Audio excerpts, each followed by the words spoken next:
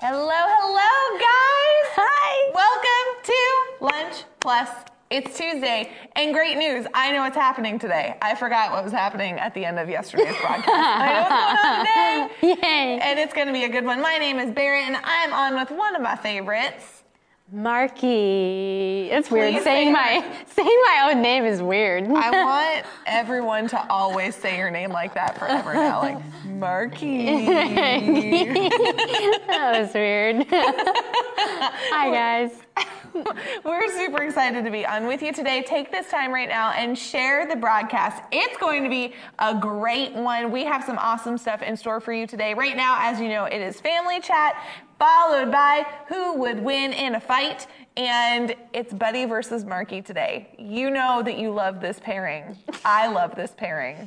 It may just be me, but I think it's you too. And we're going to find out who would win in a fight, Buddy versus Marky? No. Then followed by prayer, then word snake, and what's the word? It's going to be such a great day, and we are excited to have you on with us. Hi, Colleen. So Inez is Colleen. She's my friend. It's true.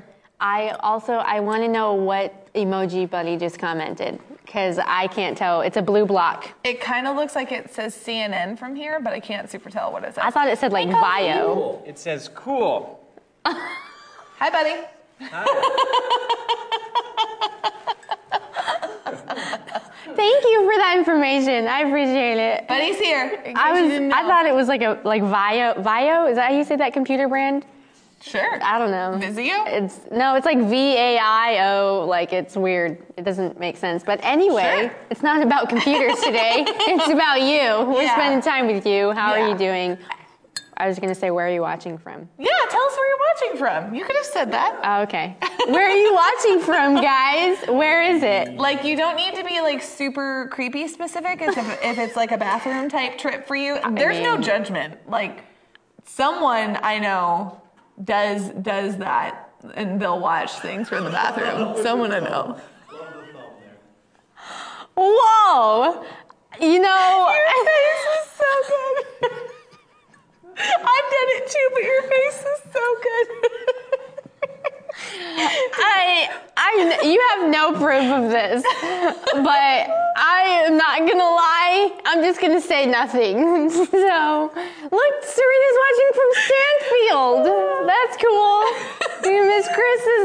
Mrs. Chris is watching from Cumberland, Maryland. Mrs. Crabtree is watching from Cumberland, Maryland. And look, Kevin Nowacki is watching from 20 feet away. It's true.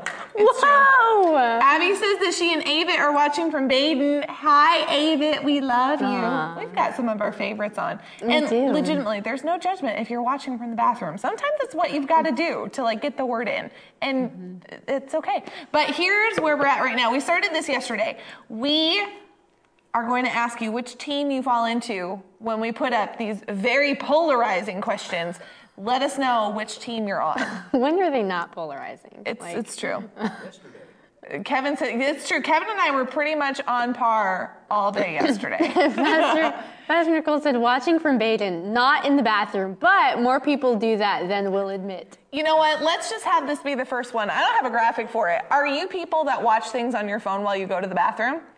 And I do. There's no judgment. Honestly, not necessarily like watching things, but even like Facebook. I've thought before, I want to know, like if there was a way to know, I want to know the percentage of Facebook that comes from a bathroom. Because I think it's very high. Deep thoughts. Like, it's high.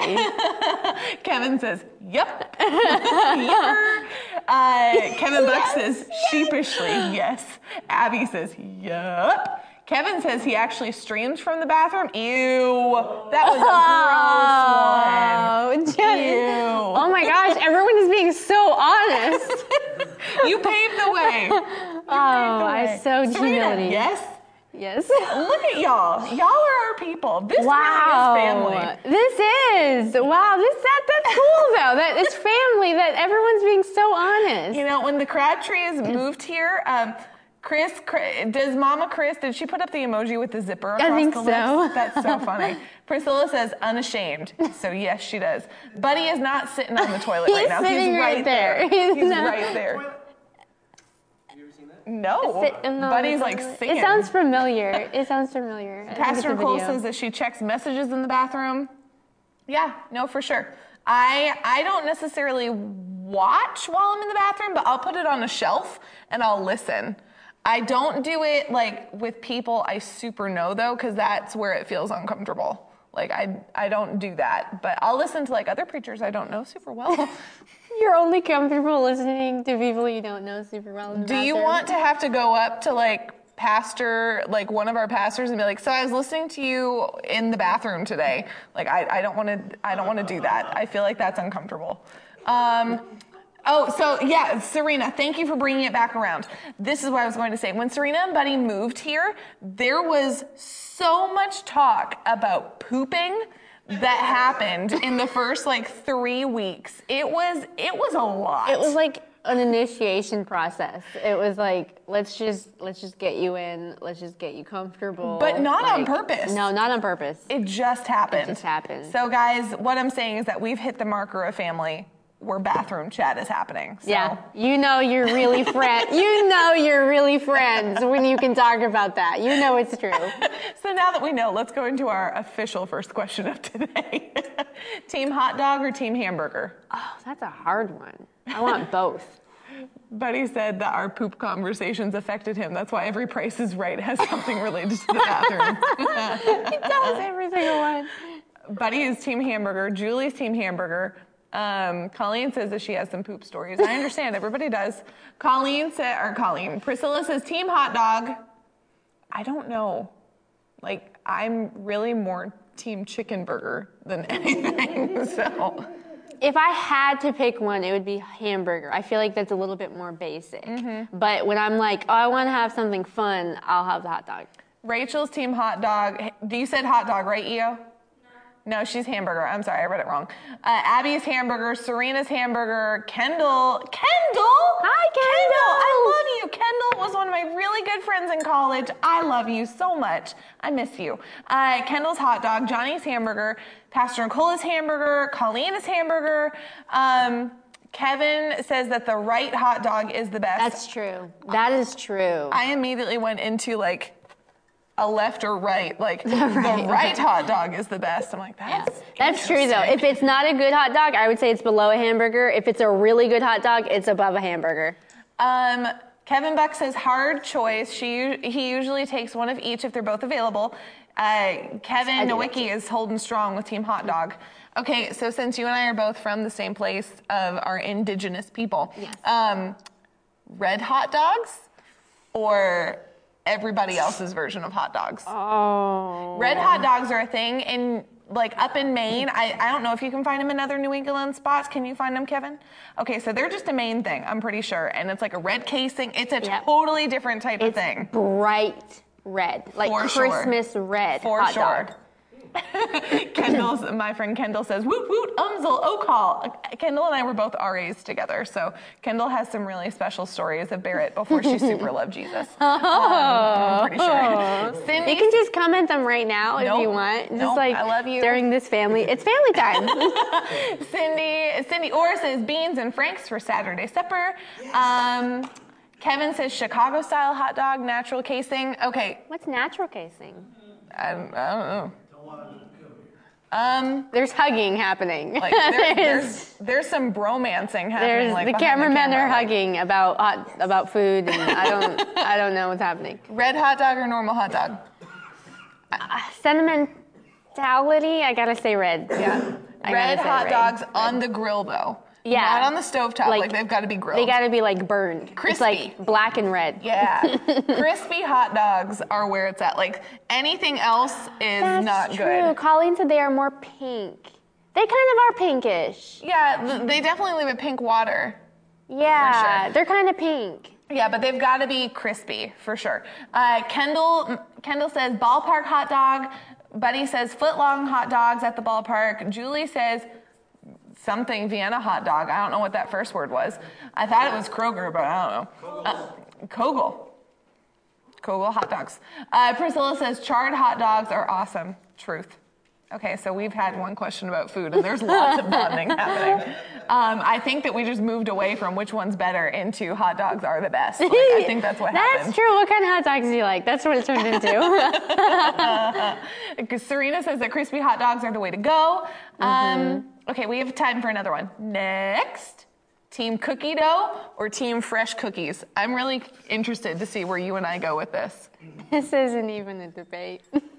It's cookie dough. Yay! That was so exciting. I was so excited. I thought you were going to be team cookie. The only reason I don't just only have the cookie dough is so I don't get like sick. But you know, it's really the cookie dough. Like once it gets cooked, it's like you know. Rachel says cookie dough because Rachel is family in the sister realm of us. Kevin says fresh cookies all day long. Priscilla says fresh cookies. Mama Chris says fresh cookies. Kendall says fresh cookies warm. Yeah, Abby warm says is cookie important. dough. The four of us are all team cookie dough. We're united, guys. It is warm cookies though are very different than cooled off yeah. cookies. Serena says fresh cookies as long as they're soft. Kevin says fresh cookies. Cookie dough is not finished, but it is. Colleen says cookie dough. Colleen, welcome. Welcome to team cookie dough. Does this mean that you don't like cookie dough? You won't eat it? Kevin Buck said he doesn't like cookie dough and he won't eat it. Grayson is with us. 10 minutes away from perfect. Grayson's with us. Grayson is on Team Cookie Dough. Pastor Nicole is Team Cookie Dough. Guys, the women are coming in strong with Team Cookie Dough. Buddy is fresh cookies. What? Kevin Nowicki says if they're not warm, are they really fresh? Julie says, and you know we have cookie dough at my house. Where was that today? So here's why I'm not offended and appalled at Kevin Buck's analysis of how cookie dough isn't right. Okay. Is that whenever I go to their house and we're about to make cookies, I'll get to eat his. Because he's not going to partake of it. That means I get to eat his serving. All the more for me. For sure. I'm okay. It's him being sacrificial. Shun the Buddy said shun the non-believer. What is that from? Shun the non-believer, Charlie. Shun. Oh, is that the unicorn thing? You stole my kidney. Colleen says, I'm bringing him some cookie dough to eat. Kevin says cookie dough is only 12 minutes from perfect. No. It's already perfect, and then the oven makes it a little less perfect. And then you add some ice cream. Oh, yes. It's at. Cookie dough and ice cream is so good because it's like cookie dough ice cream. Like if you get cookie dough ice cream, there's never enough cookie dough. Never. Oh my gosh, it's so sad. So you have to. So if you get cookie dough and ice cream, it's perfect. So here's what I want to do. Now I'm just going off script and I'm with Marky. The next time I'm at the house with y'all, Rachel, obviously be listening. I want us to get Oreos, crush them up, then get cookie dough, an entire pack and a pint of ice cream, and then just blend it together and re-stick it in the freezer. And that'll be... Rachel is standing up in the sound booth with 2 thumbs up. This has been such an inspiring family chat. We went deep in humility and honesty and bonding, and now we're inspiring each other with our food. This is amazing. And with that, this has been Family Chat. We hope that we have inspired you to eat wonderful things today. Go eat things that... Grayson said, can I please be invited to that? For sure. Absolutely. Yes. Absolutely. This is absolutely been Family Chat. We're excited about it. And right now we are hopping into our first official segment of the day. Who would win in a fight? It's going to be the ultimate Buddy versus Marky showdown. I don't even know which ones Marky picked for us to do today. So I'm really excited. Get ready. Share the broadcast. Take this time to do it. It's going to be a good one. And we'll see you back with Buddy and Marky.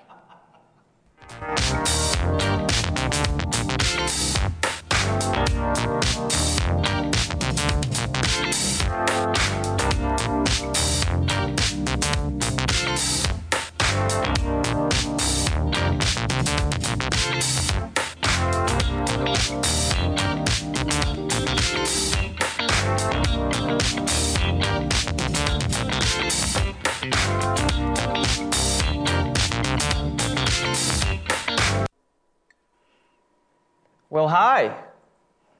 Hello. I was waiting for your... Hey guys, how are you? I like the clap.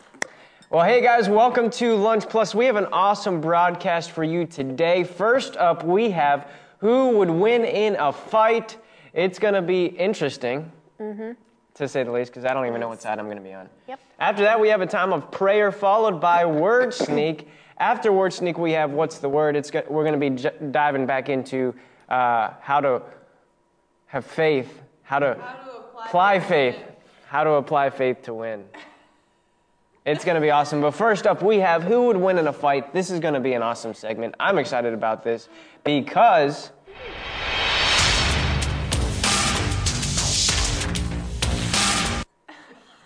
Okay, now I'll finish my sentence. I didn't give them time to do it. That was great. I'm excited about this segment because I have no idea how it's going to turn out.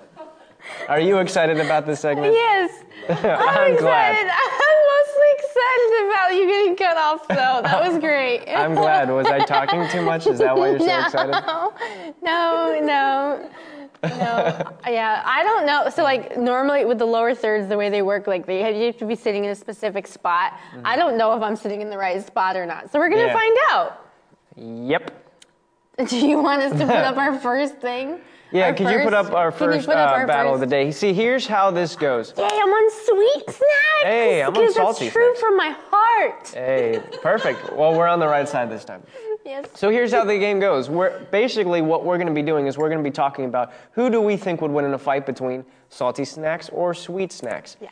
And you don't put your answer in the comments yet. All right, because based on our arguments and whether our arguments are good or horrible, we're going to have you guys vote on who you think would win in a fight. And again, it's not what's better.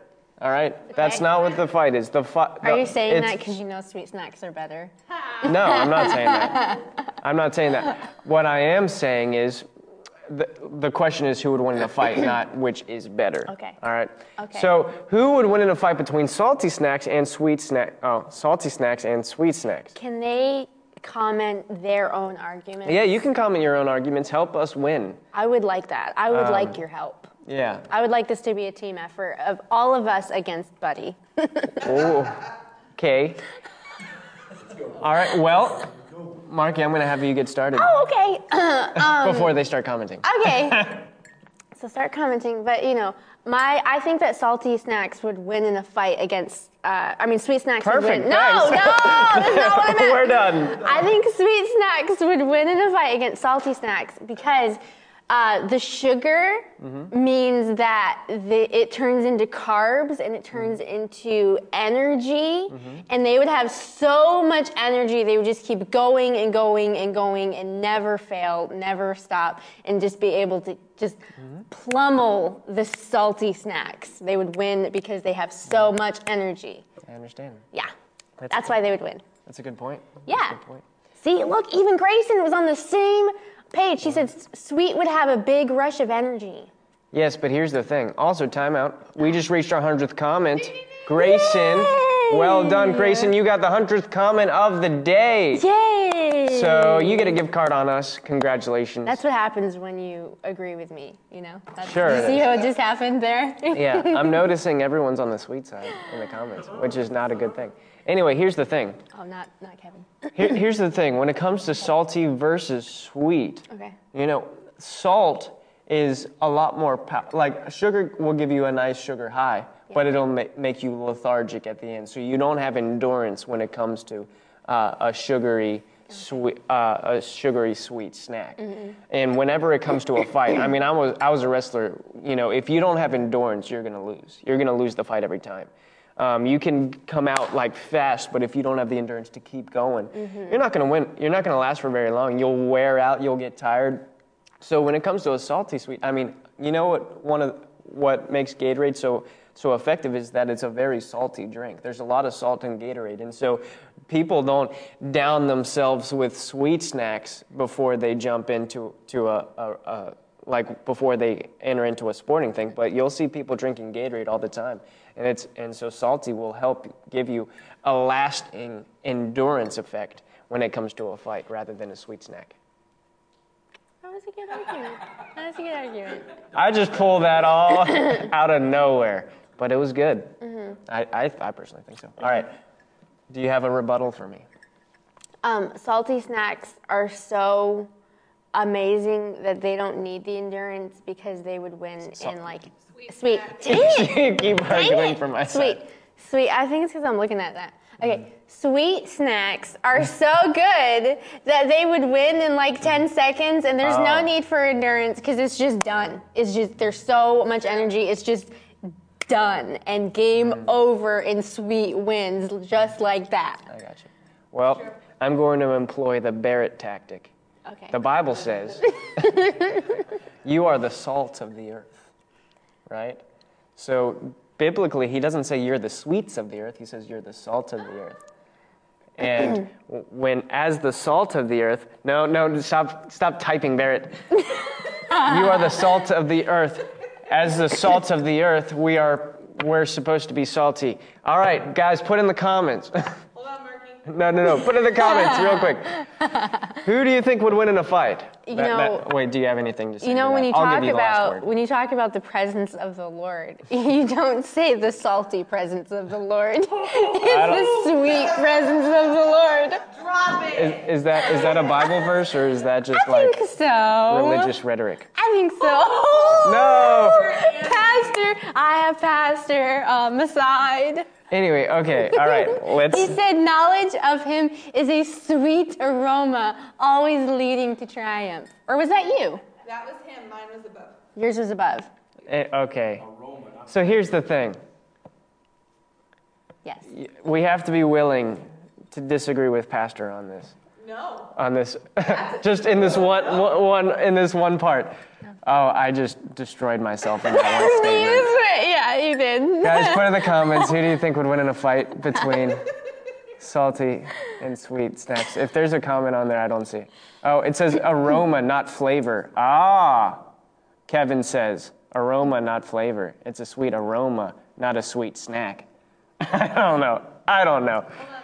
I'm not advocating division, Barrett. Okay, put in the comments. Who do you think would win in a fight between a salty snack or a sweet snack based on everything that I said outside of the last couple statements? I see, Eo says salty, Priscilla says salty. Barrett says, how sweet are your people are words? voting. She's just bringing in more scriptures.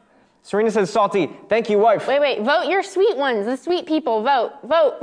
Okay, we got Abby's is one sweet. Kevin said, smell your snack while I eat mine. I love it. I got two. Abby says, wait, you have two? Barrett and Abby. Oh, of course, Barrett. Okay, come Barrett on, doesn't guys. like The being sweet on people my- comment. Oh, look at that. Colleen says salty. Victoria, hi, says Victoria. sweet. She's my friend. Julie says sweet. Hi, Victoria. Colleen Sweet. just gave you an argument. She says salty snacks make you Victoria, want to drink more. Julie. Try 'em out. Yeah, because salty Your would win in a mom fight. is agreeing with me. Mother. Kevin says Team Savory. I'm assuming that's salty?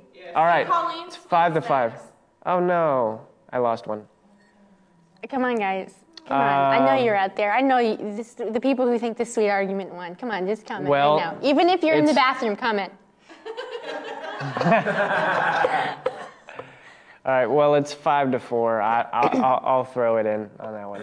Yay! I'll admit. You see, once I said disagree with Pastor, I Yeah. realized. Yeah. I mean, we're not talking about theologically. We're just talking about saltines. Oh, look, hello, Nancy Harris saying salty. Let's keep it going. All right, next comment. Kevin said, all you sweet people are wrong, by the way. Victoria said her point, No, hers should next- win us 3 points. I don't understand why that. Because hers is important. Oh, no. Yeah. All right, the next. Oh, Johnny Shaver jumping in from the toilet, probably. Did we count Victoria's vote? We did. Yeah. Okay. Yeah. That I don't have 6 hands. And you got No. We're not asking And if Pastor you like. Nicole We're jumped not in, asking salty. if you like salty more. We're I asking agree. the argument. Who won the argument? Did the person who said to disagree with authority win, or did I win? I will take. Talking. Pastor jumps in. Well, Pastor's that's is worth 10. I win. All right, let's move on. We got. Go for it.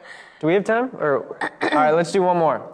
Tom from Tom and Jerry or SpongeBob? Do you want to be on Tom's side? Or do you want to be on I didn't really watch SpongeBob a ton.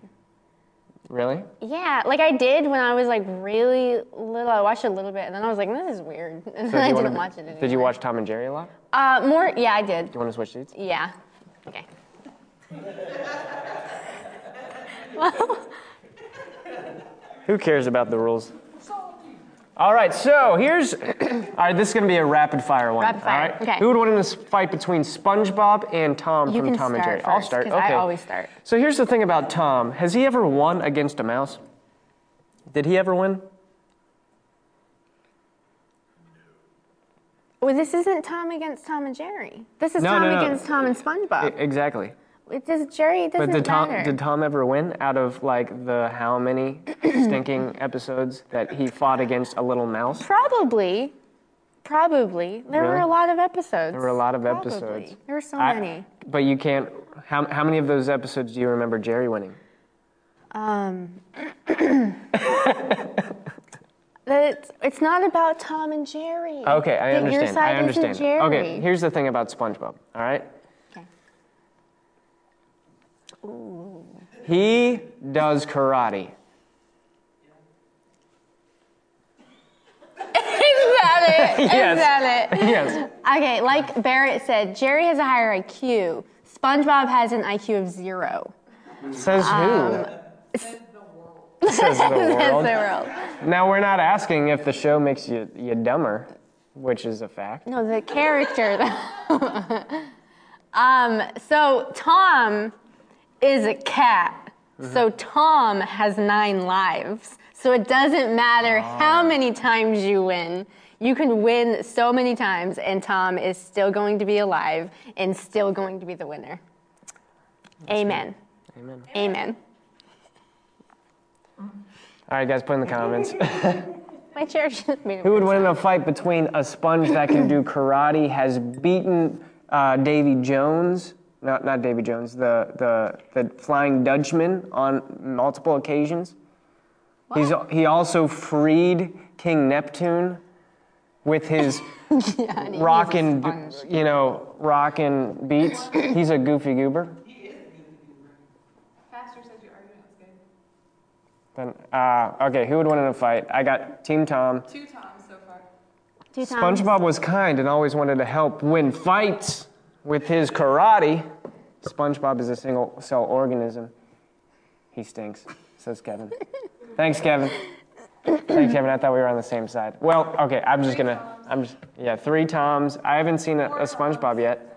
5 Toms. Really? Okay, maybe I should have stayed on that side.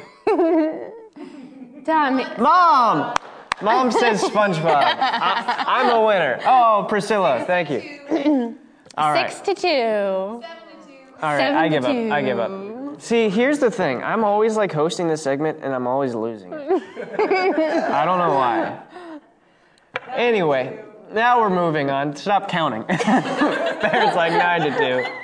I just keep going. It's okay. Just keep going. Pastor says mercy vote. Aww. 9 to 3. He gave you a mercy. Oh, thanks. vote. But pastor's vote counts as 10, So right? 9 to 12. 9 to 12, I win. All right. 10 to 12. Well, guys. Tom has beaten aliens. Apparently. What? When did that happen? That's amazing. All right, guys. Well, thank you for joining us for Who Would Win in a Fight. Now we're moving on to a time of prayer with Barrett. It's going to be awesome. Put your prayer requests in the comments, and we'll see you right there.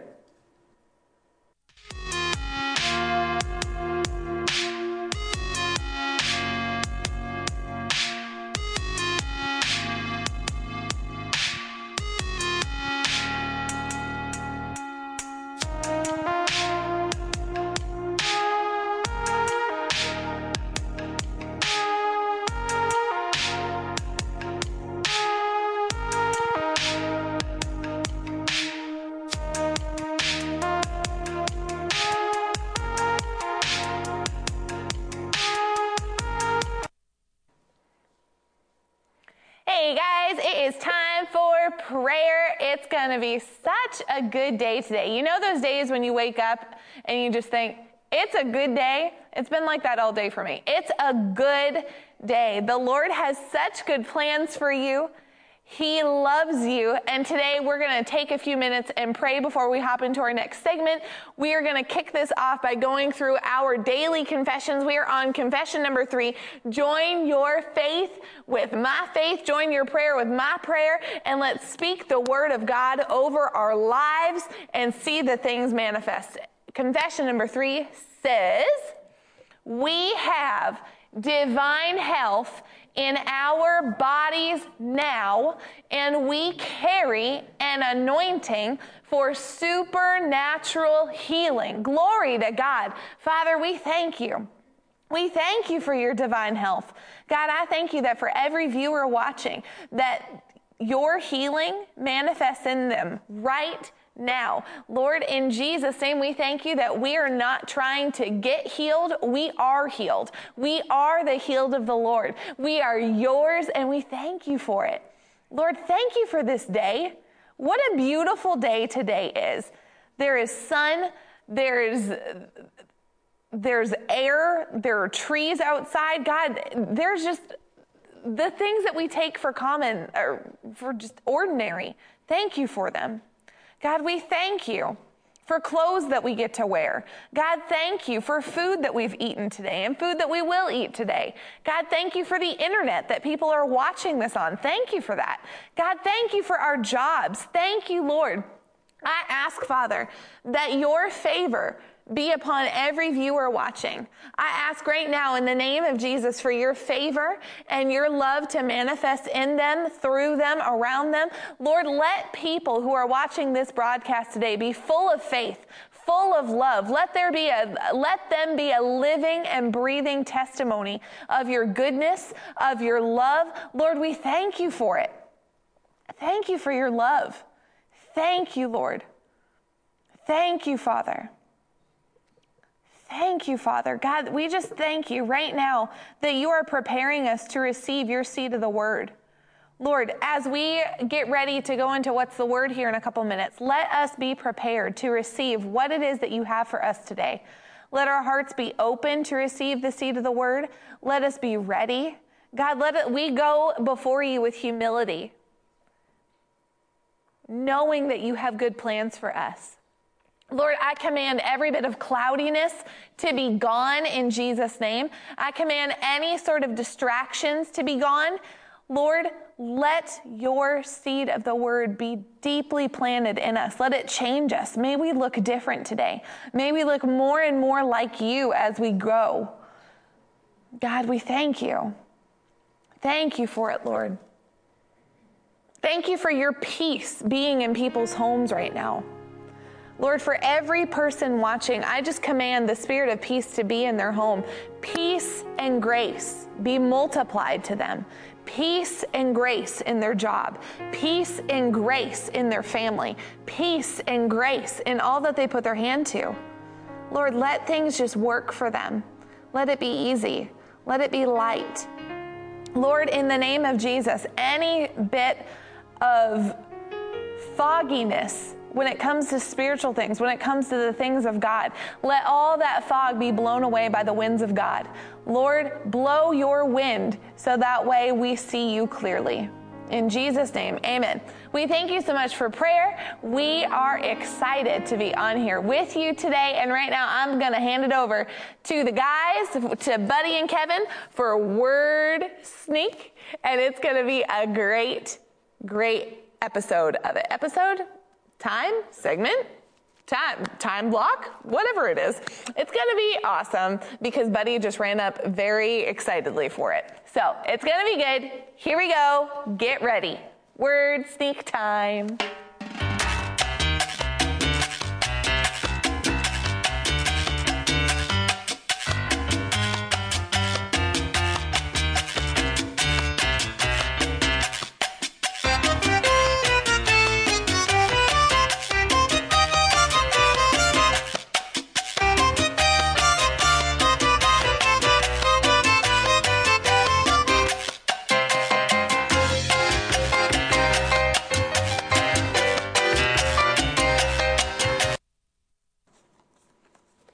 Well, hello. But I don't know what happened with my mouth there. Hello. Thank you for joining us for Word Sneak. This is going to be a fun one, ain't it? It is. It is.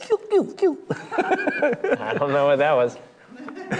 Was that an impression? I have no idea. This is an impression challenge. Well, this is Word Sneak. Gosh, mouth work in Jesus' name. This is Word Sneak. All right, this is Word Sneak. Here's how this game goes. We have a list of random words Yes. on in our hands. Yes. We have to casually slip those words into a normal, casual conversation.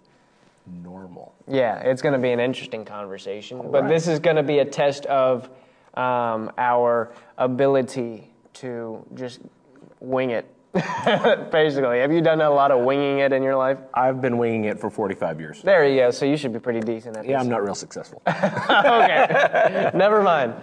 All right. Well, hey, we have a lower thirds on here that you can see the words that we will be slipping into our casual conversation. If you'll put that up, we're going to be starting our conversation right now. Barrett, what are we going to be talking about? How are we going to slip into this conversation? Talk about buying shoes. Buying shoes. That's something I do all the time. Yeah. Yeah, You're right. You're good. Yep, I just saw that. So, what kind of shoes do you like to buy? Oh, I like Oxfords. Oxfords? What is that? Is that like a wingtip? It's similar. Kinda. Yeah. Okay. Yeah. Well, so I like wingtips. Yeah, I like buying dress shoes a lot. You know, it's really nice when you go out on dates. You know, you want to dress fancy. You want to dress nice. You got to make sure your shoes are matching your outfit. Yes. You know, so there have been times when I've bought a specific pair of shoes, you know, to have dinner and a movie with my wife. Right. You know, where we just run by Blockbuster real quick and get a movie, and then well, wait, Blockbuster doesn't exist anymore. Right. All right, never mind. Just ignore that. Did you ever stay at the Blockbuster? Did you No. know you could stay there for I did $4 know a that. night? I did know that. Wow, that's awesome. Yeah, so I do like I like buying shoes, and I like dress shoes. I like dress shoes a lot because I just really enjoy dressing up. It's kind of fun for me. Yeah. You know what I mean? But one thing that's really neat is in Russia they wear these clogs that are made out of pine trees. Really? And they're like they make a clunk clunk clunk sound. Yeah, it's really neat. Pine trees. That sounds Yeah. super uncomfortable. Truly. That sounds insanely uncomfortable. Well, speaking of clogs and shoe wear for movies, where'd you say That was in Russia. that was in Russia? Oh, well, in South Africa. In South Africa, they really like Kellogg's. Kellogg's cereal. Is that right? Kellogg's. Kellogg's, clogs, that's probably what made me think of it. Right. They really like Kellogg's cereal, especially, what's the one with Toucan Sam? Is that Fruit Loops? Fruit Loops, yeah. Fruit Loops, Yeah. yeah. That's a good one. Yeah. Actually, that is a delicacy in many parts of the world, Fruit Loops. I didn't know if you knew that. I did not know that. Yeah, indeed. For instance, up in the Middle East, Iraq, Iran, the Mesopotamian areas of the world. Oh, really? Yeah. That's incredible. Yeah. You know what's really fun to do, since we're just talking about different countries? It's really fun to watch movies in different languages. Like to watch Toy Story in German. Where his name's not Buzz Lightyear, it's it's really interesting to hear how they talk, in a friendly kids movie when they don't sound very friendly or kiddish. Right. What was that name again? Buzz Lightyear? Yeah, the German. How do you? Oh, it was Yes. That's what it was. Okay, that's excellent. Wow. Excuse me, Molly. All right, so yeah. I'm gonna take a sip from my thermos here real quick. Ding ding. Oh. Well, I'm sorry. so now you I were have to saying? carry on the conversation. I was talking about German movies. Right. Or just watching movies in other languages. Yes. Like even with Star Wars, that's one of those ones. Vader is father in German, right? I didn't know that. So literally, his name being Darth Vader, he's called Darth Father. So like that was a huge hint that he was the father of Luke. And for a lot of people not to know that after like until he had to cut his son's arm off with a lightsaber, is crazy. Right. So I suppose if he said, "Luke, I am your Vader," it wouldn't have meant anything, right? It would just been he was saying, "I'm your father." Yeah. Yeah. That would have been redundant. Yeah. I got you. That makes sense. You know what really would have been weird is if you're watching Star Wars and then all of a sudden they had like an underwater kind of a thing, and then all of a sudden like a beluga whale went swimming by. Oh, what is that? That would have been strange. Well, could you imagine opening one up with a lightsaber? That would be interesting. That would be gross. Well, that kind of did happen in some of the earlier Star Wars or Episode 1. Whenever they went to see Jar Jar Binks, that's right. They went through in that weird squid thing. Yeah. I'm pretty sure he got eaten by a beluga whale. I'm not sure. He was probably. I'm trying to figure this out. Beluga whales. They're usually white. Yes, they are. Yeah. They're very white. Yeah, the last one I saw was. Yeah. Especially the female beluga whales. Right. They're basically white. Yeah, and they can wear it after Labor Day even. Mm-hmm. Yeah. So they stick with a lot of the basic white beluga whale things. Like pumpkin spice lattes. Pumpkin spice. Beluga latte. whales love those. Especially the white female beluga whales. Is that That was the white female not beluga easy. whales? Mm-hmm. All right. Well, so that's interesting. Yeah. So I'm trying. the white female beluga whales that eat or drink pumpkin spice lattes. That's really interesting. So I had a teacher in school who looked like a beluga whale, and she liked eating or drinking pumpkin spice lattes. Really? Yeah. And I actually told her that she looked like a beluga whale once, and she threw a stapler at me. Oh wow. Yeah, she was upset. Yeah, I would be upset too if you threw a stapler at me. Right? Yeah. Yeah. No, seriously. Well, I had one teacher. We were learning. She was a history teacher, and she was talking about Well, we, like just in context, she was a really angry teacher. She would throw a stapler. She was like a stapler thrower too, and in one of the classes, we were doing a teaching on Eskimos, and she literally had packed in her suitcase a bunch of ice that she would just throw at people. Is that right? No. Wow. Well, you were talking about Eskimos. A little known fact, Eskimos are actually, they're born, 95% of them, if I'm trying to remember the statistics, I think it's 95% of them are actually colorblind. Really? Yeah, and there's only a range. Is that true? Yeah, and there's only and there's only Okay, thank you. Stay with me. Okay. I'm here. Okay. Yeah. There's only a range of colors that they can see, and if it's outside of that range, like the pinks, fuchsia, magenta, another pink, it's out there, and they can't see it. That's interesting. But they can see the other side of the spectrum. Okay. Wow. Yeah. I literally believed that for a second. That's how good I am. That's how good you are. Oh, yeah. Well done. Yeah. Well done. Thank you. Guys, thanks for joining us for Word Sneak. That was. Great. That was, yeah. That was a struggle. I had a hard time with that one. Usually I feel like I do a little bit better, but that was rough. But you did so well. You actually convinced me with the Eskimo thing. Yeah. All right, well, guys, thank you so much for joining us for Word Sneak. I hope that entertained you a little bit. But now we're going to be moving on to What's the Word as we're talking about how to apply faith to win. We got a powerful word for you today. It's going to be Pastor and Barrett. So stick around. Take this time. Take these next 30 seconds. Like and share this broadcast, and we'll see you right there for What's the Word.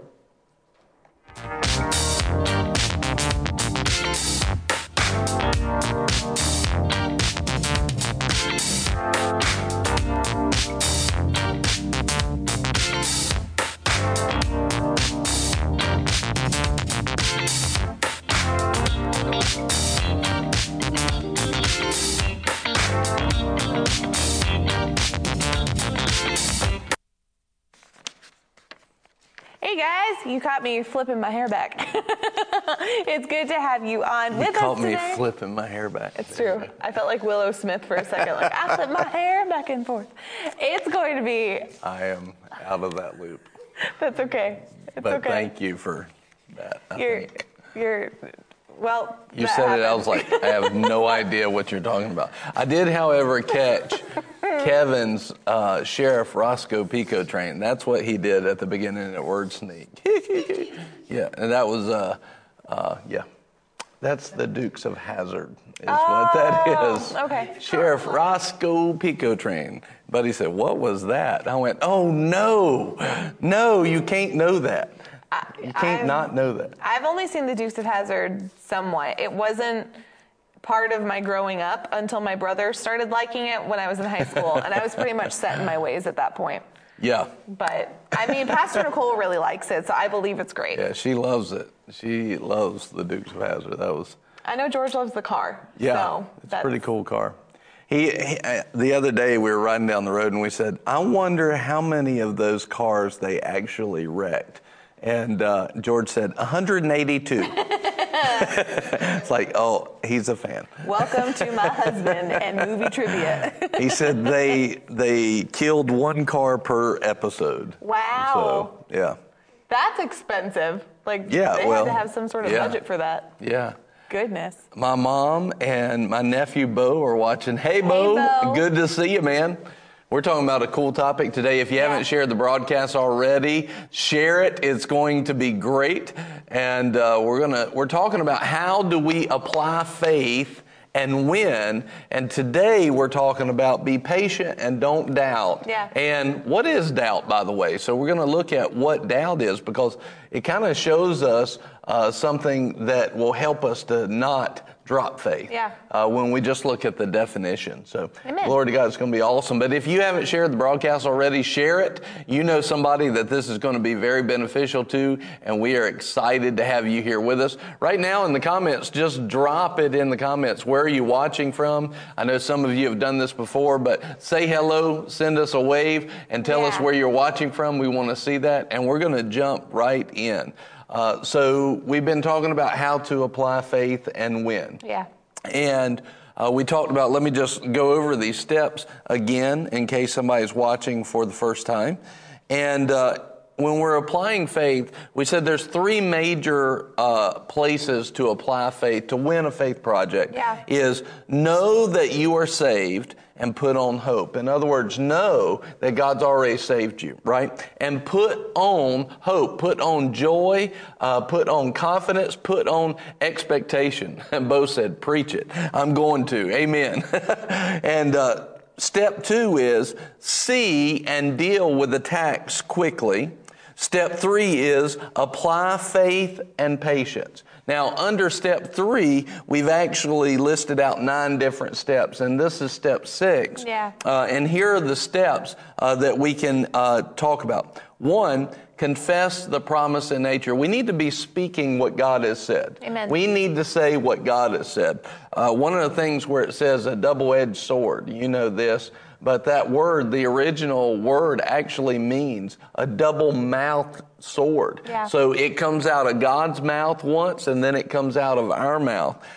Then step 2 is believe that you have received it. This was a great one. If you missed that one, all of these have been so helpful in winning our faith projects. 3, transfer the weight, cast your cares. And it looks like nobody but Priscilla put in where they're watching from. Stop what you're doing, put in where you're watching from, communicate with us, help us out here. All right, we want to see who's there and where you're watching from. All right, there we go. Buddy just put all the list up. Thank you, buddy. Step 4, set your eyes on the truth, right? Set your eyes on the spiritual things. 5, enter into rest. Kevin said he's behind camera number 1. Julie's in the media booth. Yes, amen. And then enter into rest. We talked about that yesterday. What a great message yesterday. What a great teaching. Hey, Miss Chris from Maryland, I see you there. Glory to God, your comment. Miss Julie, I see you in the media booth. Amen. And Marky, Johnny from High Rock Dam. Amen. Thank you guys for jumping on there. Today we're talking about don't doubt. Yeah. Be patient and don't doubt. And then tomorrow, we'll talk about forgiveness and then working your faith and continuously thank and praise Him. Yeah. These are the elements to walk in faith and to not lose, but to win every single time. Nisi Harris, so good to see you from North Carolina. Buddy's watching from Albemarle. He's very... buddy. Very... Specific? Yeah. Yep. Yeah. He knows exactly where he is. He does. That's awesome. He has no question about it. Kevin says, I'm watching from a place of blessing. Amen. So let's jump in. Being patient and don't doubt. Awesome. And what is doubt, by the way? You know, I even put that in the title. What is doubt, by the way? Because when you look at it, it's very specific. It'll help us. And so let's look at this verse first, because we said be patient and don't doubt. Hebrews 6:12 says that so that you will not be sluggish, but imitators of those who through faith and patience inherit the promises of God.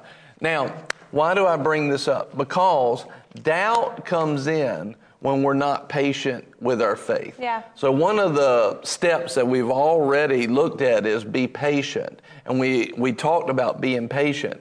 But here's what I find that happens, is people will actually receive the anointing. They will receive the virtue of God, but they're not patient with their faith, and eventually doubt will rise up. And if they don't deal with that doubt, if a lack of patience can lead you to that doubt, and if doubt rises up, then your faith project is stalled at the very best. Yeah. It's going to be stalled. You can start it back up again. You can still receive, but you've got to jump back into faith. But if we will not stop our faith, years ago, the Lord showed me, if you could imagine, a supernatural, this is for all the Southern people, a supernatural pickup truck, right?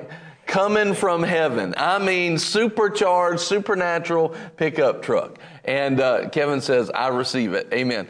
If you can see it. So when we pray, let's say that we are praying for healing, and all of a sudden, God puts that healing in the back of that truck, and it's on its way to you, right? Mm-hmm. When we doubt, when we stop faith, what you do is you take that truck and you take it out of gear. It stops its progress, and you put like chucks in front of the tires. You have things that will block its motion.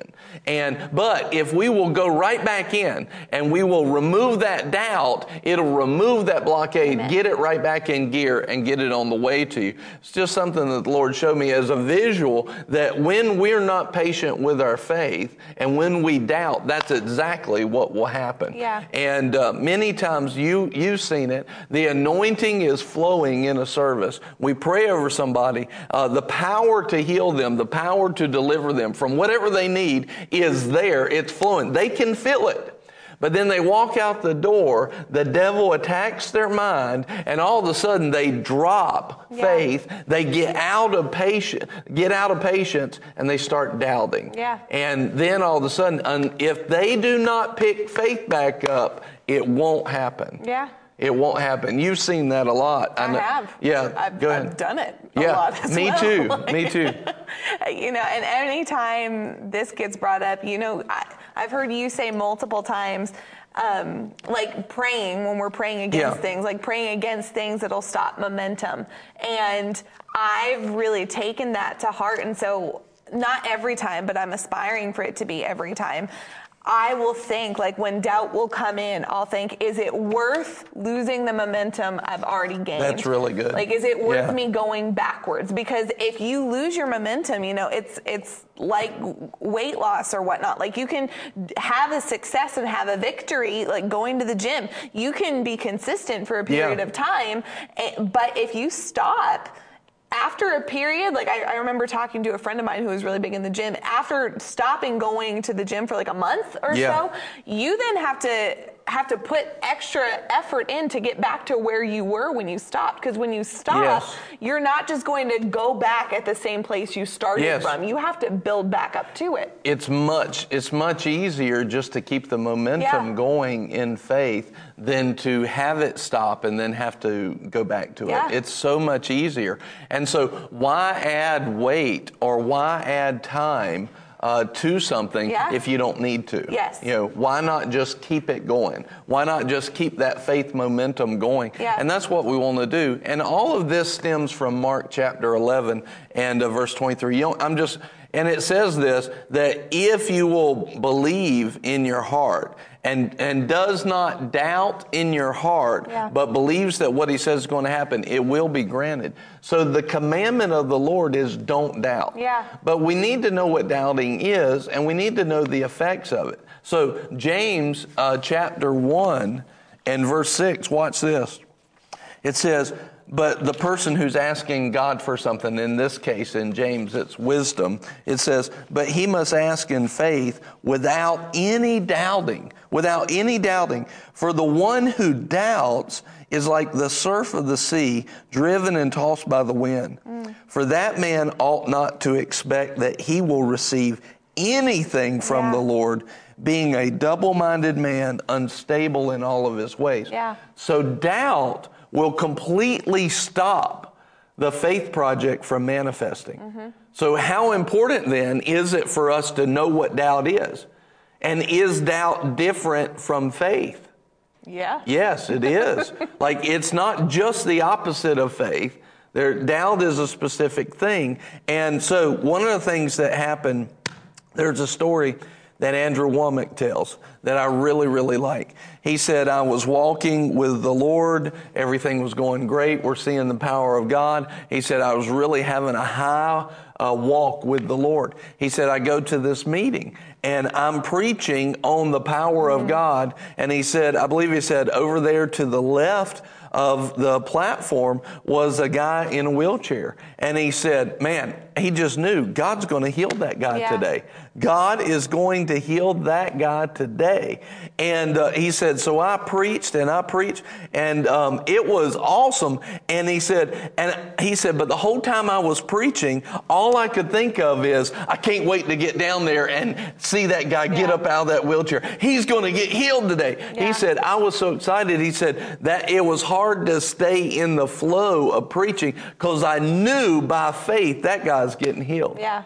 He said, and I was in faith. He says, I get done preaching, I go down off the platform, and I grab him by the hand, and I jerk him up out of that wheelchair. He said, now that's faith. Faith doesn't sit there and jerk this guy out of the wheelchair. And I can tell you as a pastor, you got to be in faith to do that. You know, that is faith, to jerk the guy up out of the wheelchair. He said, but then he said, this guy, he stands up on his feet and falls on the ground, flat on his ground. He said, all of a sudden, Andrew said, and it shocked me. Yeah. He said, and I was scared. He said, and doubt came rushing in. He said, and I got scared of what the crowd would think. He said, I got scared of what this man, he thought, oh my goodness, I'm going to get sued and this and that. He said, I helped the guy get back in the chair and I walk away gingerly and the guy doesn't get healed. He said, now, and he said, watch this. You can't tell me I wasn't in faith. That's why I like this story. What kind of, you got to be in faith to jerk the man out of the wheelchair. But he let doubt come in. Yeah. Now on the contrary, there's a story about Smith Wigglesworth, This is right? one of my favorites. I know, me too. And he said he was on the platform and all of a sudden there was a person with a tumor. I think it was a lady with a tumor I believe on her belly. And she was so weak from the tumor, had to have two ushers help hold her up. Mm-hmm. And he's on the platform and he says, hold her up. He says, hold her up there. Ma'am, you're going to be healed tonight. And then he tells the ushers, he says, let her go. And them ushers let the woman go, and she does the same thing, like this. And you can hear a pin drop in the crowd, gasp first, and then it's like silence, And all of a sudden, now that same doubt Sure. tried to jump on Smith Wigglesworth Sure. that tried to jump on Andrew Womack. But what he said was, and Andrew told both of these stories as a contrast to each other. It was awesome. I was watching him in Charlotte. He was telling these stories. And he said, let me show you what doubt doesn't do. And he starts telling the story of Smith Wigglesworth. Well, all of a sudden the crowd goes, oh, because there's this woman. She's obviously in pain. She just slammed face first into the platform. And Smith Wigglesworth goes, pick her up. So the usher and the crowd's like, no. And he said he picked him. The ushers picked her up, and the crowd's like watching, like, oh my goodness, what's going to happen? Well, then all of a sudden Smith says, let her go. And they were like, no, he's not going to do that. But then all of a sudden, but they're watching too, because, he's been the guy that's had stuff happen, but they're not sure about it now. Doubt has come into the crowd. Yeah. It hasn't come into Smith, but it's come into the crowd. They let the woman go. Boom. Hits her face again. And right on her face, right on the tumor, everything. And the crowd gasp and everything. And here's what Smith does. He goes, pick her up. Pick her up. And all of a sudden, the crowd turns on him. Because watch, the crowd is not in faith, or the majority, I would say, the vocal majority, was not in faith, but now in doubt. Right. And then they're like, no, they start booing them, hissing them, everything like that. One guy goes, let her go, you beast. And he says, let her go. And the ushers are like, I don't want to let her go. No, I don't know. He says, let her go. And that's when the guy yells out, let her go, you beast. Leave her alone, He says, let her go. A third time, they let her go. Finally, they give in because he's the man in authority that did not doubt. Yeah. The woman falls again. Boom, like this. But when she gets up, the tumor drops off of her and falls onto Glory the to ground, God. and she's completely healed. That's awesome. Now, that's the difference between doubt and no doubt. Yeah. The power of God was there to heal her. The question is, did doubt enter in? Did doubt enter in? Yeah. And Buddy tells a great story. He just put it in the comments. It happened with Jesus. Exactly right. He cast the demons out of people, and then people would fall as if they were dead. And then they would think he killed them, but he didn't doubt. He grabbed them, and he basically took authority over that spirit of death, and he didn't let doubt grab him. I've been in front of people and prayed, and I prayed for them, and nothing happened. Well, that's not supposed to happen like that. So you have to decide, are you going to let doubt come in or not? No.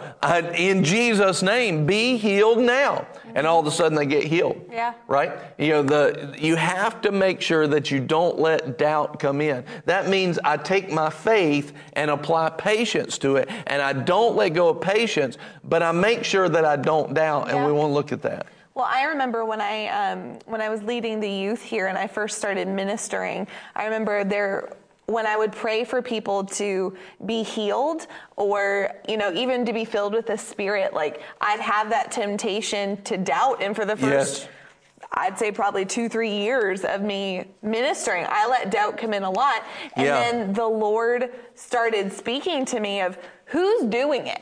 Yes. Who's doing it? Like, where's your faith? Is it in yourself or is it in the Lord? Right. And when I recognized I've been putting faith in me.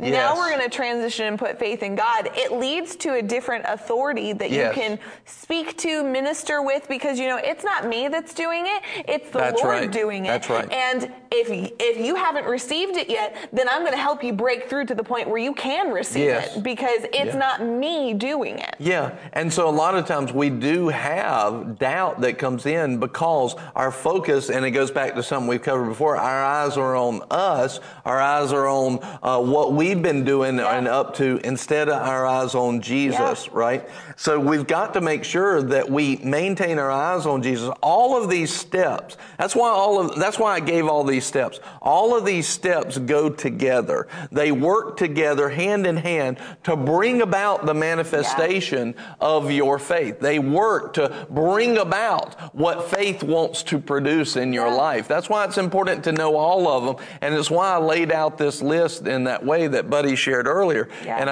I went over because they all work together. And you can miss one of these and it mess up the combination. Yeah. And so we want to, here's one of the things, so you can look at that and say, well, God, I don't have, half of those things working in my life. Sure. That's okay.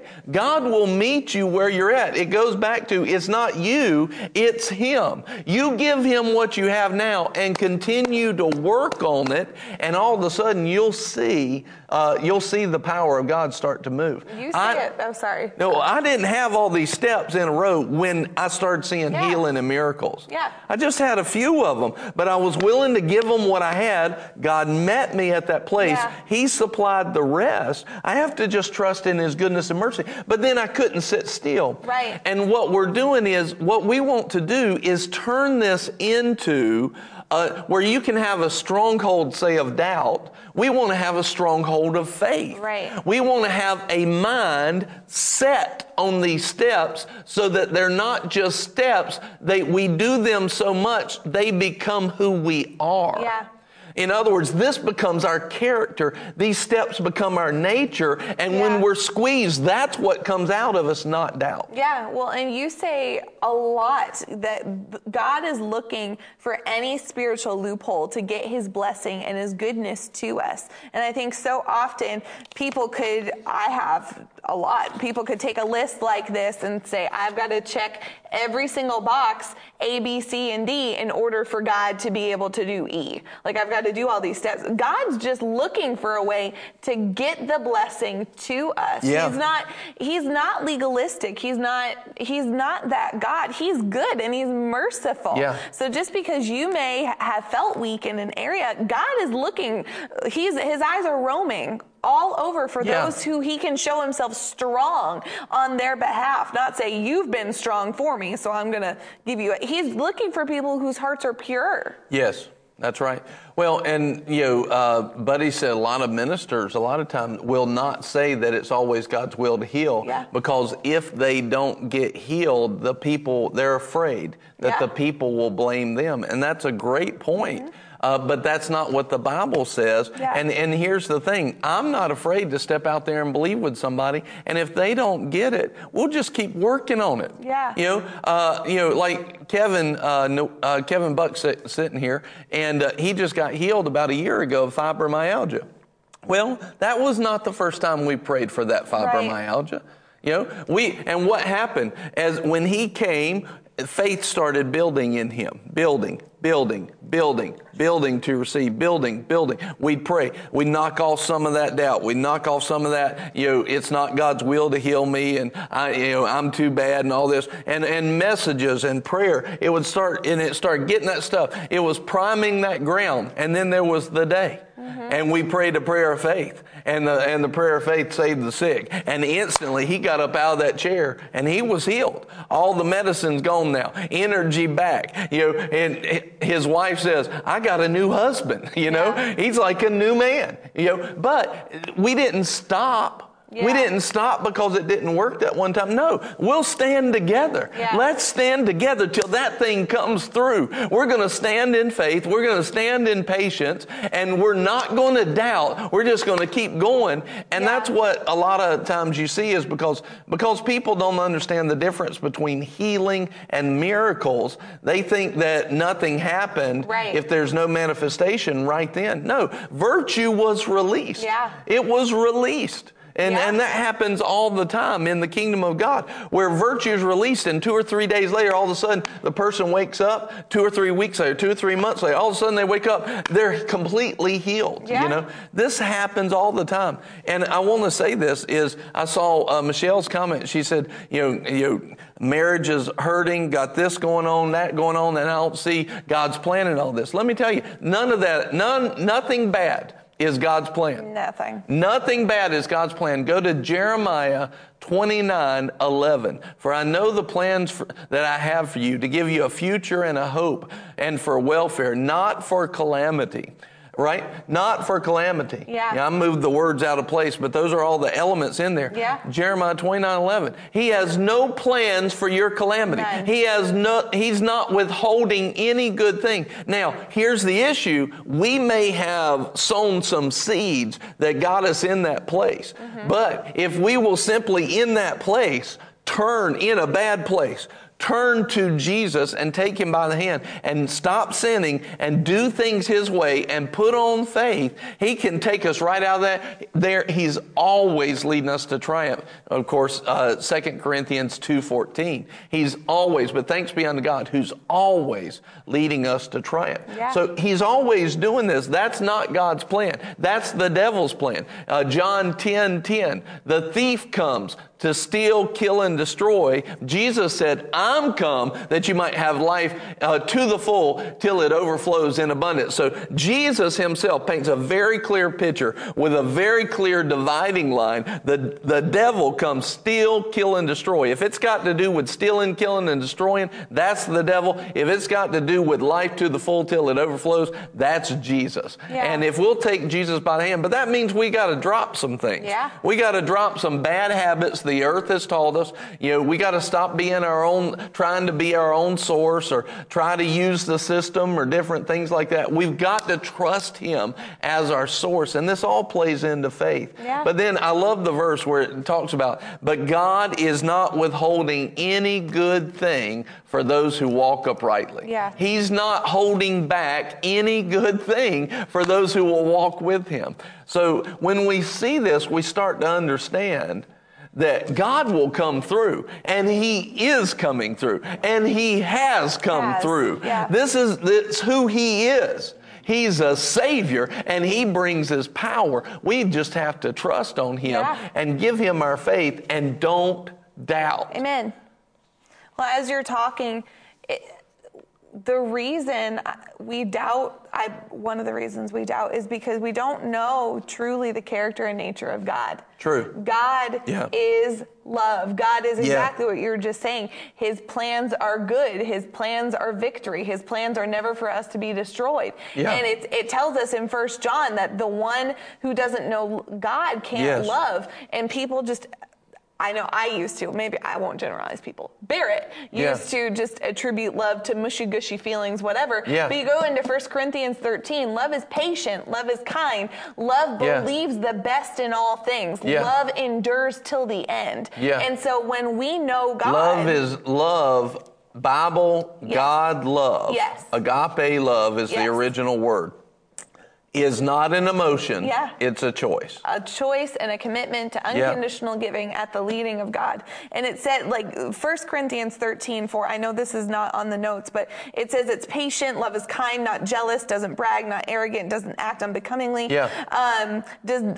Rejoices with the truth. Verse 7, bears all things, believes all things, hopes all things, endures all things, love never fails. Yes. God is love. God can never fail. That's right. God can never fail. What God has promised you, he cannot fail in delivering it. We can fail in lining up with him, but he cannot fail in getting the goodness of God to you. It's who he is. Yes. And when we realize that's his character and nature, then there's going to be no room for doubt. Amen. And that's why he's always leading us to triumph, because he's always leading us to himself. And if he leads us to himself, he can't fail. That's such a good line. God is always leading us to himself. Yeah, he is. And he is love. And in him, that's constant victory. It's constant winning.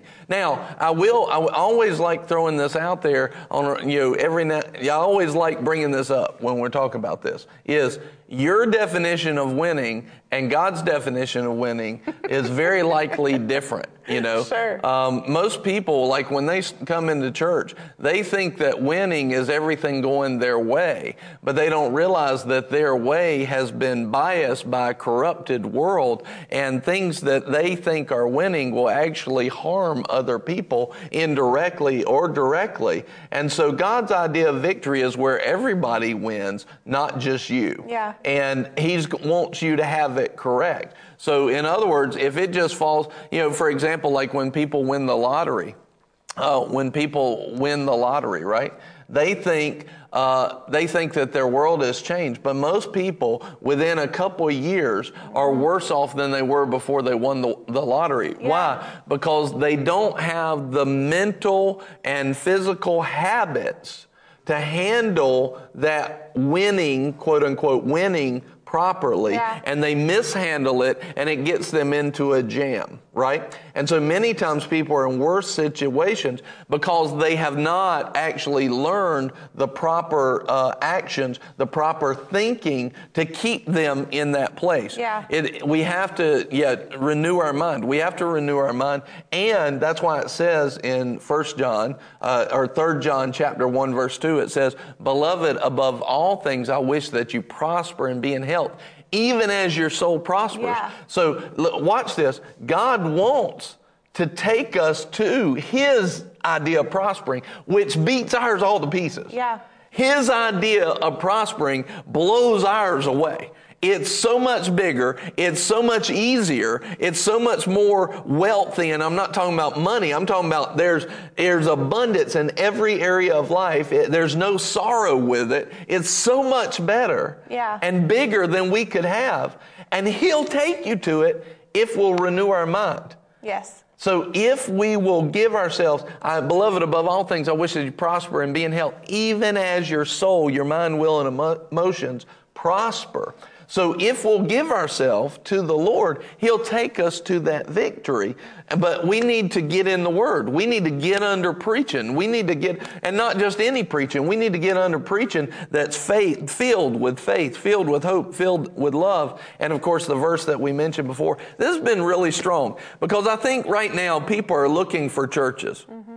I think people are looking for the right church. Yeah. And 1 Corinthians 12:18 says this. It says, "But now God has placed the members in the body just as He desires." Yeah. God has placed the members. This is not the members have gone looking for the church that suits them. Right. This is a placement of God that we are obedient to. We seek Him on that placement. We hear from Him, and then we're obedient. Thank you, Kevin. Kevin said, "I found the right church." The right church. So people are looking for the right church. Here's the right church.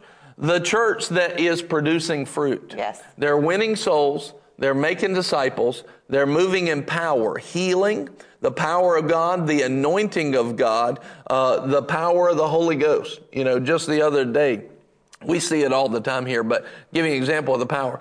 You've got kids that came up for prayer. Now, these are kids that don't know what's necessarily right or wrong. And the power of God hits them. They start shaking and crying under the power of God. I can't make that happen. They've never seen it. They not see it. They're shaking and crying in joy and just the peace of God under the power of God. It's so strong they don't know what to do with it. That's what I'm talking about. It's power of God. But you see people healed. You see people delivered. You see miracles that happen. We see those things all the time. And then you have supernatural revelation. You're talking about words of wisdom, words of knowledge, things that will, I'm not talking about you get the Holy Ghost goosebumps. I'm talking about, oh, that was a good point. Yeah. You know, that's not what I'm talking about. I'm talking about revelation that sets people free. You speak it and all of a sudden stuff drops off their life. Supernatural revelation. Think God is revealing things in His Word constantly. And the last thing is, you people are walking in the fruit of the Spirit. They wrap it up in Hebrews 6:12, which we said already. It says, follow people that are in faith and patience and are inheriting the promises. If they're not inheriting the promises, they don't need to be followed. So they can talk about, see, this is what a lot of places are talking about the promises, but they never see any inheritance. Yeah. That's not the place to follow. So people are looking for the right church. This is how you know that it's the right church, when you see these things happening. All right, now, and God said that. That's His word, Hebrews 6:12. Now, let's look at doubt. Because if we're going to receive the things of faith, if we think we're going to receive anything of God, we can't doubt. Right. So the key here is have the God kind of faith in Mark 11:22. Have the God kind of faith in verse 23. Have faith in God, which means have the God kind of faith in the original language. Truly I say to you, whoever says to this mountain, be taken up and cast in the sea, watch, and does not doubt in his heart, but believes that what he says is going to happen, it will be granted him. Now, I want you to see this. This word doubt here, and we're going to look at another scripture that has the word doubt in it too, and it's actually two separate words, right? But they describe what doubt is. We have one word in the English, but there's two Greek words here. So this word doubt here actually means, watch this, to separate, to withdraw from, or to hesitate. To separate, to withdraw from, or to hesitate. So now read this in this way. Be taken, truly I say to you, whoever says to this mountain, be taken up and cast into the sea, and does not separate from that in his heart. Yeah. And he does not withdraw from that confession and faith. Yeah. He does not hesitate in his faith and confession. Yeah. Now see, if we stutter step in our faith, we've doubted. And he says this person shouldn't expect to receive anything from the Lord. But when we separate from that original thinking, that original faith in God's promise, when we hesitate on that original thing, then now we've doubted. We need to put faith back on. We need to get back to that place of faith. When we withdraw from that for a second, right? That's what happens. So this is what doubt is. The beginning of the definition. This is one. I'm going to give you another one in a second. When we separate from faith, when we separate from the promise of God, when we withdraw from His goodness and His promise, from His character, when we withdraw from His character and nature of a healer, of a deliverer, of a savior. If He is a savior and we withdraw ourselves from His saving power, we're in doubt. Right. We're in doubt. So when a minister says, well, sometimes God will heal and sometimes He won't, that's doubt. That is straight up doubt. Yeah. He's withdrawn himself from the character and nature of God. No wonder people don't get healed. No wonder they don't get healed, because we should not think that that man should receive anything from the Lord, from James. No wonder. If they're going into it, but they hesitate. They're hesitating in, well, is God going to do this? You know, and I've had those moments as a minister. I go to pray for somebody. I'm like, oh, is the Lord going to do this? You know, and then I've recognized it, and I've said, oh, no, wait. And I'll back up. I'll pray in the Holy Ghost. I build myself up on the most holy faith, and all of a sudden I build that. No, this is who you are. You're my healer. You're my deliverer. You're my savior. You're my redeemer. You're my restorer. You are my provision, Lord. You are my fellowship with you. As you are, so am I in this world, and this person's a child of yours. They're in the kingdom, and I stop the hesitation. I stop the doubting. I stop the withdrawing in my mind. I stop the separation in my mind. And then when I sense that faith rise up in me, I go back and lay hands, and I know that faith is done. There's no hesitation. So you can see that a separation or a withdrawal or a hesitation is doubt. And how many people have done that? Every single person. Everybody. I don't know anybody who hadn't. I don't know a soul who hasn't done that. But when we will learn to not doubt, oh man, do things change. Things change, right? Yeah. Things change. You know, when you're like, I just don't know what's going wrong, that is the devil who's gotten you over into doubt. And everybody has faced that. But the question is, what do you do with it in that moment? Now that you recognize and you know what that is, right? See, when you get to the place where you're like feeling sorry for yourself and things like that, doubt has crept in. Right? Doubt has crept in. When the scripture that Buddy mentioned earlier, you know, the man who has a demon, he falls dead. Looks like he falls dead. The spirit arrests him. The spirit of death is on him. You know, Jesus has the opportunity to separate himself from what was just there, to withdraw himself. But he said, no, he's not dead. Get up, you know. Yeah. And he gets up. Why? Because he didn't doubt. Yeah. Well, and Jesus had to get a revelation of not only who the Father was, but who he was in the Father. Yes. You know, it's not like he was born as boss baby who just had this like mentality of an 80-year-old man, like as a baby of, I am the baby of God. Like he had to find himself in Scripture. Yeah. He had to learn who he was. He had to learn who the Father was again. And that's one of the beautiful things about Jesus is we can do the same things Jesus did. Yes. Jesus had to discover who the Bible said he was, and then he walked out the things of God in faith. Yes. We have to discover who the Bible says we are, and then we can walk out the things in faith the exact same way. Yes. You know, it's so easy to just assume it was easy for Jesus because he's Jesus. Jesus had to learn. Jesus had to get a revelation of what faith looked like, so that when these things happened, you know, when his mom's like, whatever he says to do, and he can turn the water into wine, he can spit in, like, what kind of boldness is it to, I'm going to spit in some dirt and rub it in someone's face? That's going to do the trick. Like, that's a revelation not only of the power that God had given to him, but of who his Father was. He had to know that God's will was good to be able to impart it to somebody else. And as you're talking, like, I'm sure for 5 minutes people watched me and just kind of look, because I'm like, oh, that was convicting for preachers. Like, because it is. And it made me think of the other night, Pastor Tracy was giving some instruction of when you lay hands, and you don't just go bum rush people and lay hands on everybody. You've got to make sure that what you're imparting is faith. And this isn't just for pastors or fivefold people. We're called ministers of God. You, me, watching, we're all ministers of God. So when we pray for somebody and somebody reaches out on Facebook and is like, I need you to pray for me. And we're like, okay, I'll be praying.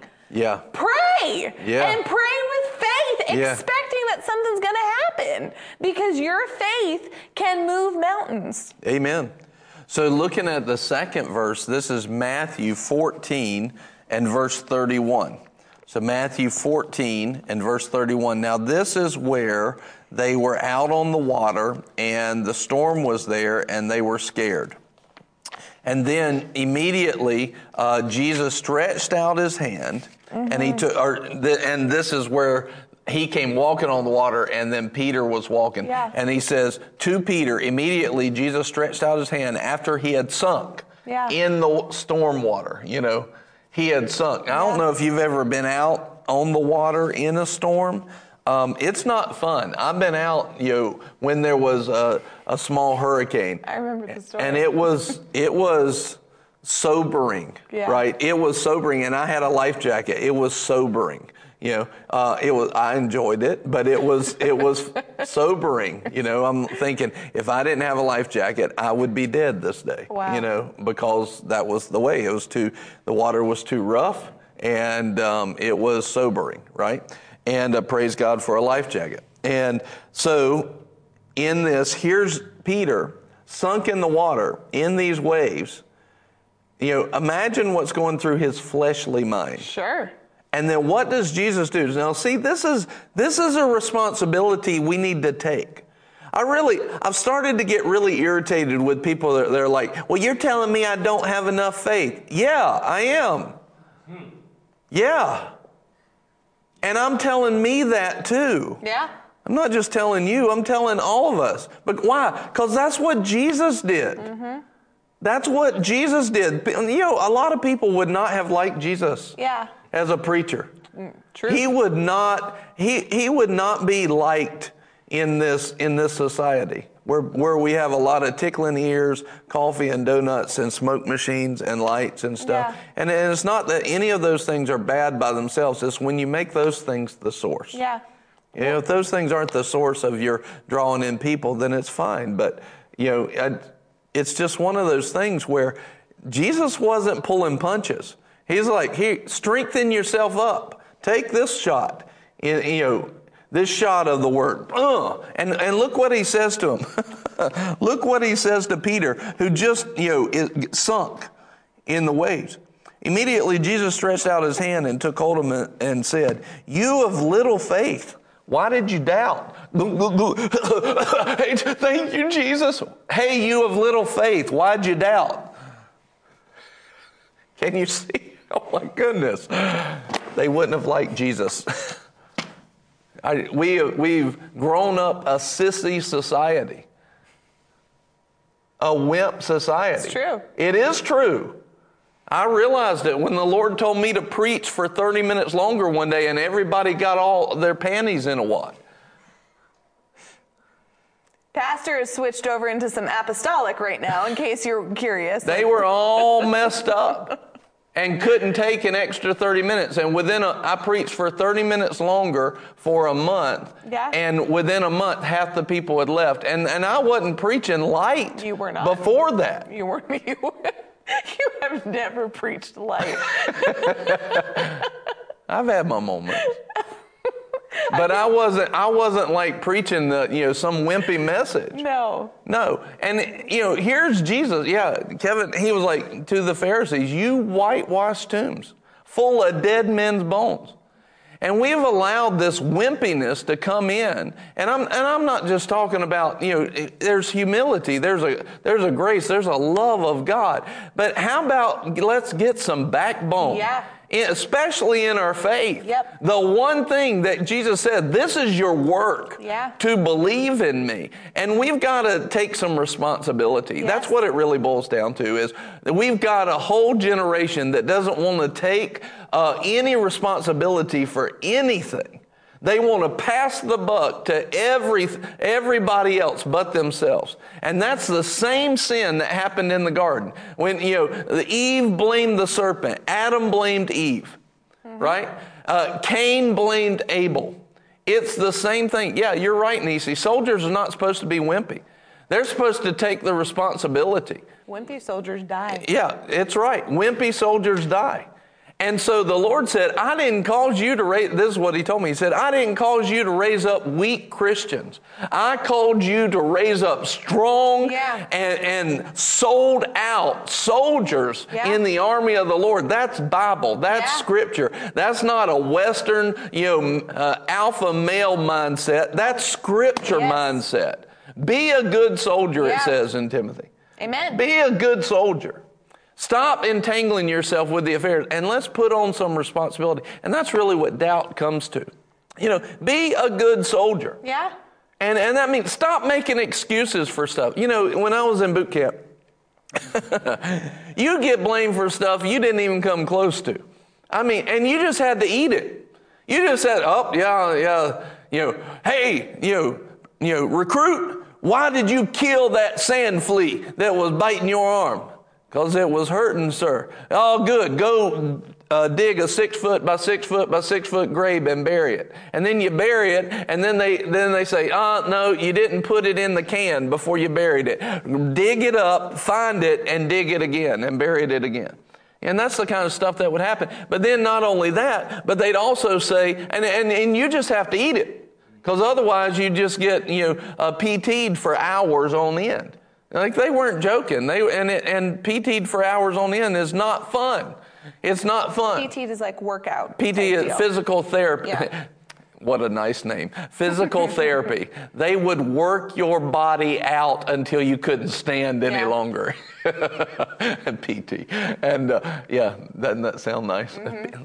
We would do physical therapy. I only know that because I'm married to a soldier, so that's... Or physical training, one or the other. But anyway, so physical torture, that's more like it. Thank you, Priscilla. That's a lot more fitting. Physical torture. Anyway, so then... But what does that do? It teaches you character. It builds you. It grows you. You start to learn that you can do more. I came out of boot camp thinking I can do more than I ever thought before. I did not think there was anything I could not do. Yeah. And I've carried that mindset, but now I've not carried it because of what I did. I've carried that mindset because nothing is impossible with God. Yeah. See, these are responsibilities that we need to take and believe in the absolutes of God. Yeah. Now, one of the things that's important too is, and this is what I was saying, we want to give the responsibility and pass the buck to other people. And we want to constantly put that and give that to other people, pass the buck on it. But they would say, let's say, they would have another recruit at the end of the barracks. He would kill a sand flea, and people at the other end would get blamed for it. And now and that would happen all the time. It would happen all the time. I'd be paying a price for somebody else's mess up, right? And you just have to eat it. Well, isn't that what Jesus did? Putting on Christ is taking the responsibility and sometimes taking it on even if it wasn't yours. It's being responsible to be a standard, a bearer of the truth, a pillar of truth in society that doesn't pass the buck. It doesn't pass responsibility. It says, I'll take responsibility for my own and yours. Yeah. When I was in Israel, there was a pastor there. And he was an elder pastor, right? And he was, I believe, in his 60s, I think. And he had some health issues. And we had been walking. We walked so many places every day. And I actually got sick at the beginning of that trip. And I got like real nauseous on the bus one day. I passed out and everything. And I really didn't feel right almost the whole trip. I was believing God for just restoration. But we were walking, this was about a week later, and maybe 5 days later, we were walking through Israel, through Jerusalem. And we had been walking already all day, and we're going up this hill, and I mean, I'm getting winded. Like, I'm like, you know, and I'm not in great shape, but I'm not in horrible shape. And I'm getting winded. And here's this pastor who's had health problems and older in age. And the Lord says, grab him by the shoulder, and you lift him up and walk with him. And so we went, it was the rest of it, and I was holding it. So I was not only carrying my responsibility, but his too. And he needed it. And in that moment, I had built myself up in a strength that I was able to not only carry myself, but carry him as well. This is Christianity. Yeah. And you don't get to those places by passing responsibility on to somebody else. Yeah. And every believer has a responsibility to faith and not to doubt. And it's time for us to put on that responsibility and stop making excuses for it. Grow up in faith. Take the correction. Take it. Why? Because Hebrews 12:11 says, all discipline for the moment seems to be sorrowful and not joyful, but to those who give themselves to it, they will eat the peaceful fruit of righteousness. In other words, learn to have a thicker skin than what this American culture in 2020 has taught us. Learn to put on a thicker skin, and let's grow up. Let's learn how to actually worship God for an extra 30 minutes to an hour. Let's learn how to actually wait on the Holy Ghost till He moves in with His glory like we had the other night. Let's learn how to build ourselves up so that we can bear the burdens of one another. Jesus had done nothing wrong, dropped His godliness in all humility, came down, took the weight of the wrongdoing of the world, bore it on the cross, took it to the cross and to the grave, and kept His faith. Even when the Father turned His back on Jesus, Jesus said, Father. He kept faith. Do you know what it feels like to have the Father turn His back on you? No. We do not. No. The worst you've ever felt has never felt worse than the Father turning His back on you. And yet in the middle of that, after Jesus was beat, after He was crowned with thorns, He was whipped, scorned, spat upon. He was cussed and everything else. He took on every sickness and disease. Can you imagine having every sickness and disease at one time? At one time.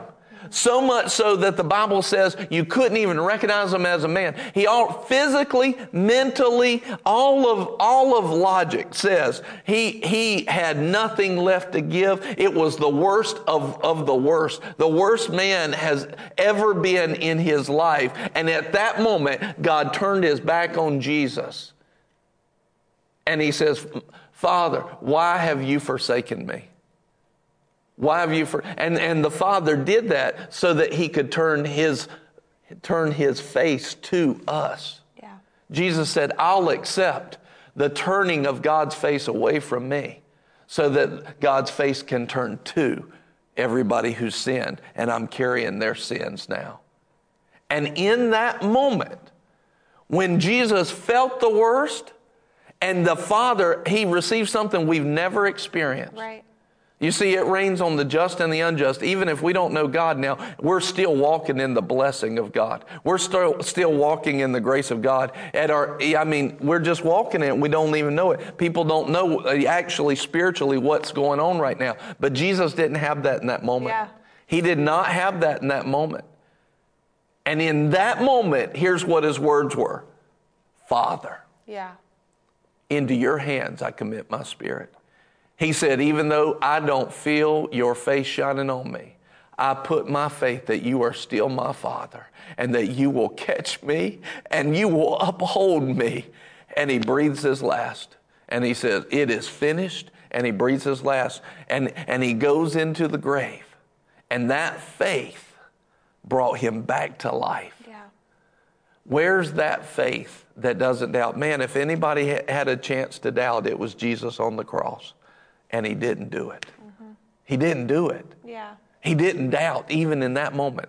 If He could not do it in that moment, for sure, by the Lord, we cannot doubt in our faith project. We can stand strong and take some responsibility. Yeah. Amen? Amen. This, in Matthew 14 right here where it says doubt, if you take the T away, you have D-O-U-B, the root of double. And it means double-minded. It means to have a duplicate. In other words, there's a second mind. In other words, you have faith, but doubt means I've allowed a second thought to come in. It means I've wavered. In other words, now, watch this, the force of who I am is not all in faith. Now there's a wave. It's balanced between a doubt and my faith. And so now I'm not applying 100% in both. And eventually that doubt will pull me there if I don't deal with it. It means duplicate. In other words, my energy, so to speak, is split at the very best. Yeah. At the best, my faith is split. And it says, that's where it says a double-minded man, he shouldn't think that he would receive anything. So, yeah, Nisi, amen. She says, praise God and thank you, Lord, for your love for us. Amen. Glory to God. Thank you, Father, for your goodness. Thank you, Jesus, for not doubting when you could have. Yeah. Thank you for not doubting in that horrible situation. Thank you, God. Because your lack of doubt is what saved us. And hear this, our lack of doubt is what will help save us today and others around us. Yeah. Let's take responsibility for it. Let's not be thin-skinned Christians. Let's not be weak Christians. Let's not be wimpy, sissy Christians. Yeah. Let's be Christians with some responsibility that can take a correction, that can take a rebuke and say, yes, Lord. And guess what? That rebuke doesn't just come from God all by Himself. A lot of times that rebuke comes through a pastor. It comes through somebody who's preaching. Take it, eat it, make it yours, grow up. Yeah. And I'm not talking just to everybody else. I'm talking to me. I'm being strengthened myself with my own words. Brian, grow up. Grow up. Be strong in the Lord and in the power of His might. Thank you, Father, for your goodness. Lord, we just pray right now. Lord, we want to be Christians that walk in faith and we do not doubt. Yeah. Thank you, Father. Thank you, Lord.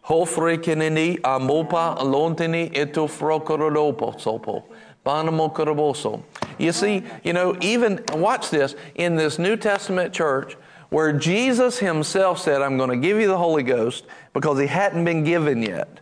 He hadn't been given yet, even after the upper room experience where He breathed on them and they were born again. He said, I'm going to give you the Holy Ghost. And then in Mark, He says, and believers will pray in other tongues. You got believers who are not responsible enough to even recognize the truth of praying in the Holy Ghost because it makes their flesh uncomfortable. We need to be strong Christians. No wonder the devil has run roughshod over the church in this time in America. It's time for us to be who God's called us to be. It's time. It's time for an awakening. It's time for us to wake up. It's time for us to be responsible. It's time for us to go into the things of God and not make excuses for it. I put out a post this morning as a good pastor, and I was nice. I was nice. I didn't. weren't. You know, I said, I was talking about myself. As a good pastor, I had to stop thinking that I needed to protect the people from the Holy Ghost. Yeah. You know, the Holy Ghost will do some things that look foolish to people. I need to let Him do it. He knows what they need and what they don't. It's their job to put on humility to the Holy Ghost, not my job to protect them from the anointing. You're not protecting anybody. No, and that's what I'm saying. We need some preachers. And if you don't have a preacher that's seeing manifestation, actually walking by faith and walking in patience and seeing an inheritance of the promise, that you don't need to follow them. That's what the Word says. They're not a true preacher of the Word. No, they're not preaching the gospel in that way, because you need a preacher. And if you don't have one around, find one. Move. Yeah, move. That's true. Find one. Move. Because your life is in that preaching. Your life is in the preaching of the Word. And that's not just, God designed it, that it was not just your personal Bible time only. Yeah. That's huge, that's important, and life is in there. But He says we'll move to the fullness through the apostles, prophets, evangelists, pastors, teachers. That means we got to get around people and receive an impartation. We'll move for our jobs. We'll move to be closer to our kids. We'll move for college. Take up ownership of your walk with Jesus and move to the place where you're going to be fed in the Word. Because if you literally, where you go to church is literally life or death. So if you're not planted in a body that's producing fruit, like Pastor has demonstrated, then move at the leading of the Lord to the place where God wants you to be planted. Because if you're not filled up properly, you will never be able to accomplish what God wants you to accomplish.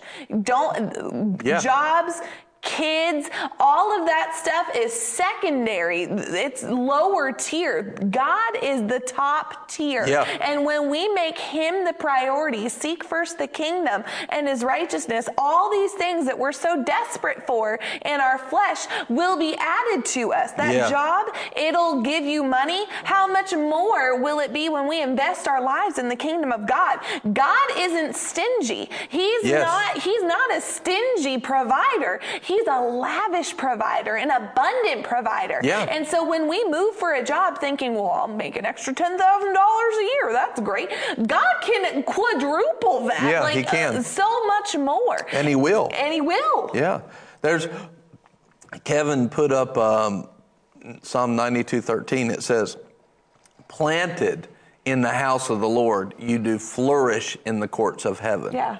Planted. Yeah. In other words, you have to plant yourself, but if you'll do that, what God's saying is your nutrition for life comes through your planting. This is a part of God's plan. And if you're not planted, that means you've given yourself to the planting of the Lord, to the place where God has you, to the vision of that house. Then you won't have the nutrition. It's very, very important. Yeah. And I just sense it. There is something happening inside of men and women today where God is saying, it's time for you to get serious. Yeah. It's time to wake up. And there's certain people that are hearing that. Yeah. And I'm talking to those people. And if you're not hearing that, then maybe ask yourself why you're not hearing that. Yeah. Don't just sit there and think, well, I'm fine because I still got all this stuff. It might not stay that way forever. You need to understand that just because we've had it up till 2020 doesn't mean it will stay. Right. It doesn't mean it will stay.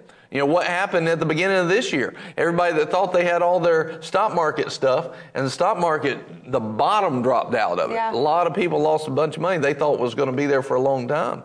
And you have to see this. And so it's very important for us to understand that our foundation is not in this world. Our foundation is in God and in His ways. And it's time for us to take responsibility, stop passing the buck, and let's move into the faithfulness that God's called us to. And when you do that, you will start to walk as the head and not the tail. You'll be blessed going in and blessed going out. Amen. You'll be blessed in the city and blessed in the field. Amen. You'll be blessed in your home, in your family, in your business, in your livestock. You'll be blessed. Everything you put your hand to will be blessed, because this is God's way. Yeah. This is His way of faith, that He always is leading you to triumph. It works, and it will work for you.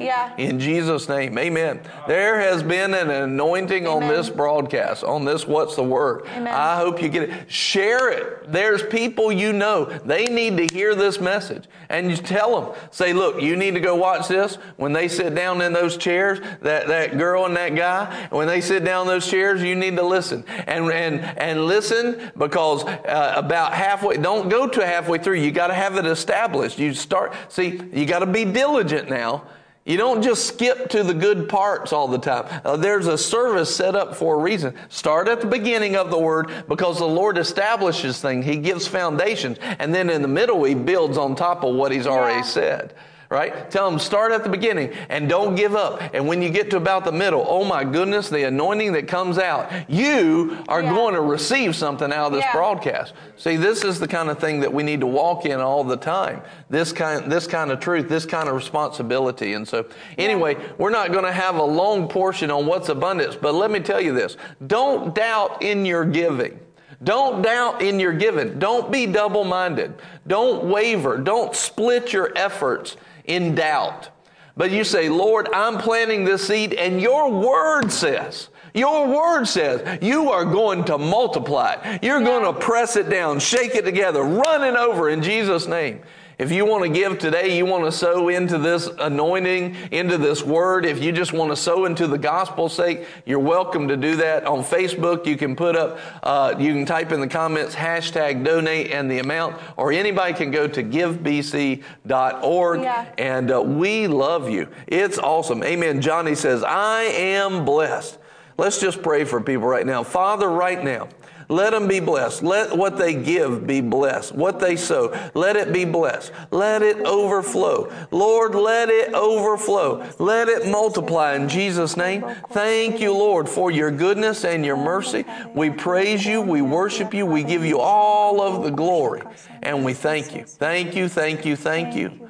Thank you, Lord. Lord, do it now. Do it quickly. Father, we declare, just say this with me, just say, Jesus, I take responsibility for my faith. I will not doubt. I take responsibility for correction. I will not have thin skin. I will take the rebuke. And I will make changes. I will not be a weak Christian. But I'll be a good soldier of the Lord. I'll be strong. In your power. In Jesus' name. I'll be a giver. I'll be a prayer. I'll be a worshiper. I'll be a reader of your word. And a meditator of your word. And of your goodness. I'll lead people to Jesus. I'll make disciples. I'll move in power. I'll move in revelation. I'll move in your fruit. The fruit of the Spirit. And the fruit of manifestation. In Jesus' name. Amen. Glory to God. Glory to God. Hallelujah. Amen. Hallelujah. Everybody that gave today, we just praise God with you and we thank you. Let it be blessed in Jesus' name. Hallelujah. Amen. Man. Amen. Are you wrapping up today? I am. Or Buddy is, but Buddy's not there, so I am. Are you ready to wrap up? Yeah, thanks for being here. Wrapped up. No, we just thank you so much for being on with us.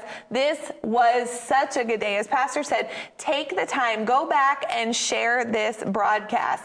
You don't necessarily have to watch, the who would win in a fight stuff, though it'll make you laugh. But go back, rewatch this. Let this build your faith. Yes. Let this teaching build your faith, because there are things that the Lord wants to get in your hands, and it comes through faith. And we just thank you so much for being on with us. We're going to be back live again tomorrow at 11:30 a.m. Buddy is writing on the board. I think he's writing clues for me. Tomorrow's Bible trivia. Thank you so much, Buddy Crabtree. Buddy is wonderful. Bible trivia is going to be tomorrow, plus top 10. It's going to be a good day.